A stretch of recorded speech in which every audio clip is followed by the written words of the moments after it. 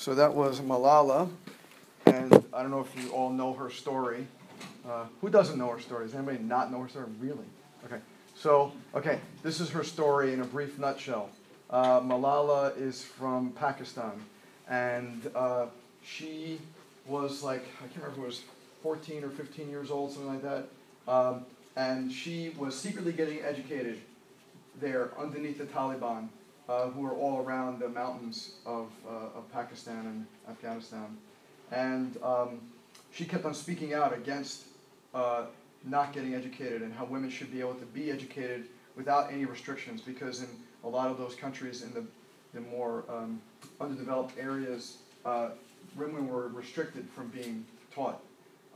And she didn't like that. She kept on speaking out against it, and she kept on fighting people who would try to stop them, and they would try to create these little secret meetings, and sneak off to different tents to learn things. Unfortunately, the Taliban had learned about this and learned about how vocal she was, and shot her in the face in point blank range. And she really should have died, right? Shooting someone in point blank range like this usually will kill someone, but she didn't die. She survived, and honestly, I don't know how it is that she got out of Pakistan. I haven't read the book. But this is her Nobel Peace Prize acceptance speech. The youngest person in the world to get a Nobel Peace Prize. I think she was 18 at the time. Nobody's even come close to being her age. This is a brave woman who is going out there and speaking for children's rights. And she said, children are voiceless. Children are frightened. Children are afraid, right? And she said, we have to be worried about that because they're not getting educated. And I agree with her 100%. I support an organization called Stones for Schools, where this one gentleman, this is before this ever happened with her, this one gentleman is building schools brick by brick by himself with some helpers in Afghanistan and Pakistan, because absolutely the key to anything is education.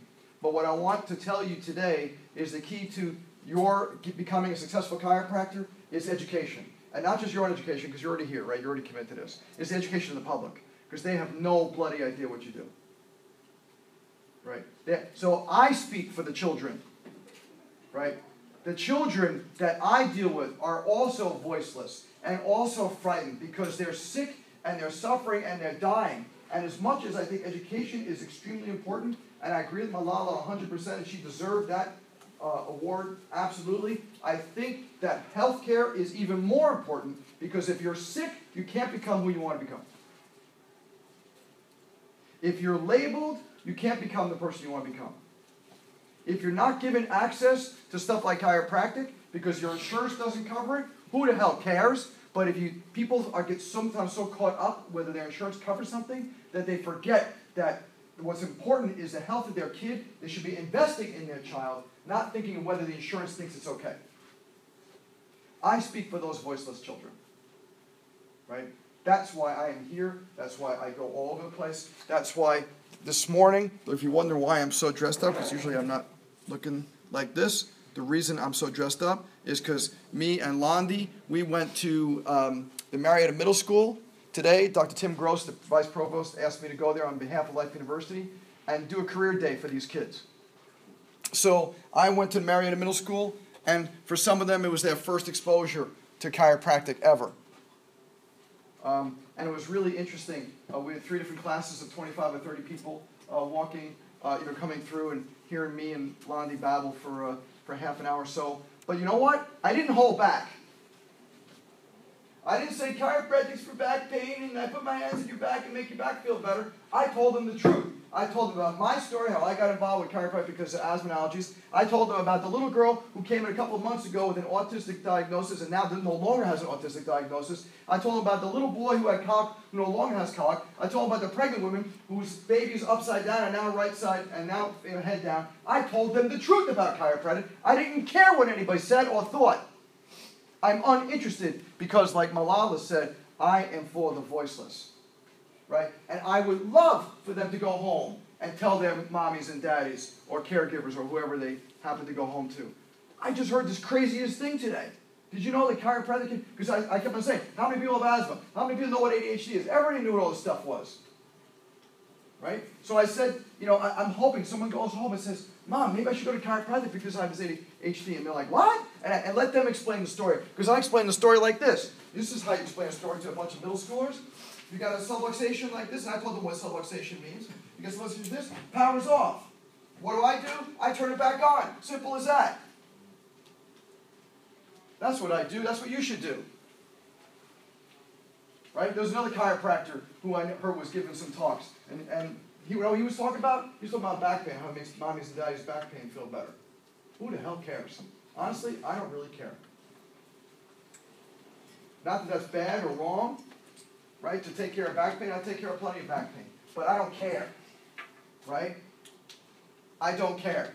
The only reason I take care of mommies and daddies is why? To get to their kids. Or maybe she'll become pregnant. Right? That's the only reason. That's my only thought process going on in my head. Is how am I going to get the kids in? Or the grandkids in? Or their nephews or nieces? Or neighbors' kids? Or boss's kids? Right? Because I, like Malala, speak for the voiceless. Speak for the frightened. Speak for the afraid. Because they can't speak for themselves. Because they don't know. Their parents don't know. Now, 100 kids know what chiropractic is. I did my job today. Right? I did my job today. 100 more people. And whether they ever go to chiropractor or not, it's not up to me. Right? That's not my thing. But I did my job. I told the truth. And I had teachers from other rooms coming in to listen to me because you know how I talk. I get kind of excited. So I had other teachers from other rooms coming in to listen to me. I had a little crowd of people standing over there in the doorway watching me. Because this is what they want. People want to hear excitement. Right? They want to hear passion. And I told them they could do anything they want. I don't care if you want to be a chiropractor or not. If you want to be a veterinarian, you want to be a pilot, you want to be a dancer, an artist, you know, a paleontologist, one kid said she wanted to be. Whatever it is, do what you love. And be totally excited and passionate about it. Because that's what makes it such an exciting life. Right? You know, I can't imagine doing anything but chiropractic. But that doesn't mean that there's only chiropractic, right? If everybody was a chiropractor in the world, then who would do everything else? Right? So we need everybody to like other things. There's nothing wrong with that. But be passionate about what you want. Be passionate about what you do. Right? Don't spend 8 hours a day doing something you hate like my dad. You know, my dad used to come in the door like this. He used to open the door and slam the door, and he'd be like, because I'd be sitting over here. Remember, I lived in a one-bedroom apartment, and my room was the pull-out couch. So he would walk in where my bed was on the pull-out couch, and he would say, Drew, find something you love. Find something you love. Because I hate my job. I only do it for you and Mom. That's the only reason I do it. Is because you need to have money. I want to put food on the table, and that's why I'm here. But I hate it. And every day he would come home with stomach pains and ulcers and kidney stones and all this other stuff because he hated what he did. And he just said, Drew, please promise me you find a job you love. Promise me you find a job you love. My dad passed in 2003. He knew I found a job that I love. Right now, he's listening to me, and he knows that I found a job that I love. Right? And that's what I want. That's what I want from you guys. Is be passionate. It doesn't have to be pediatrics. If you're in this class just because you need 2 credits and you want to do sports or geriatrics or research or whatever, that's totally cool. Just love it. Love it because I'm going to tell you why I do what I do. I just got this email today, completely coincidentally, without even knowing this was going to happen. I got this email today from a former student. I was one of your students that took several of your pediatric classes at Life. I'm writing this because I really enjoyed the first 5-10 minutes of each class when you would play a motivational video and would give a motivational talk yourself, encouraging all of us in the class that we have the ability to do anything we set our minds to. Those moments at the beginning of all our classes were planted the seeds for me to begin my journey of self-development. I began listening to the many people you would feature in the videos. I also began to read books written by various authors that have helped me develop my belief structure into what it is today. It is because of this belief that I developed in myself that I stepped out in faith and opened up my own practice on February 1st of this year. I don't have a lot of money to start my practice. I do not have a huge office, big bunch of equipment, but I do have the faith and belief that my practice will grow and I'll get a larger office in due time.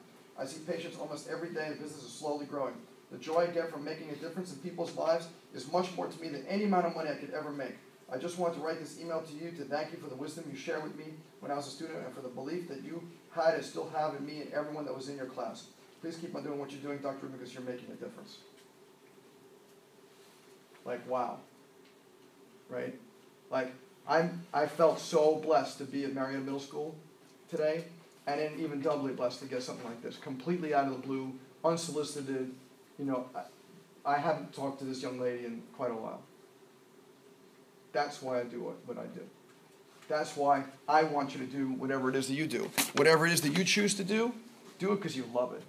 Do it because you want to have impact. Do it because in 26 years from now, when you're in practice, wherever it's going to be, whether it's here in this country or Norway, wherever you're going to end up, that you're going to look back and say, I've been blessed for the last 26 years to do exactly what God told me to do.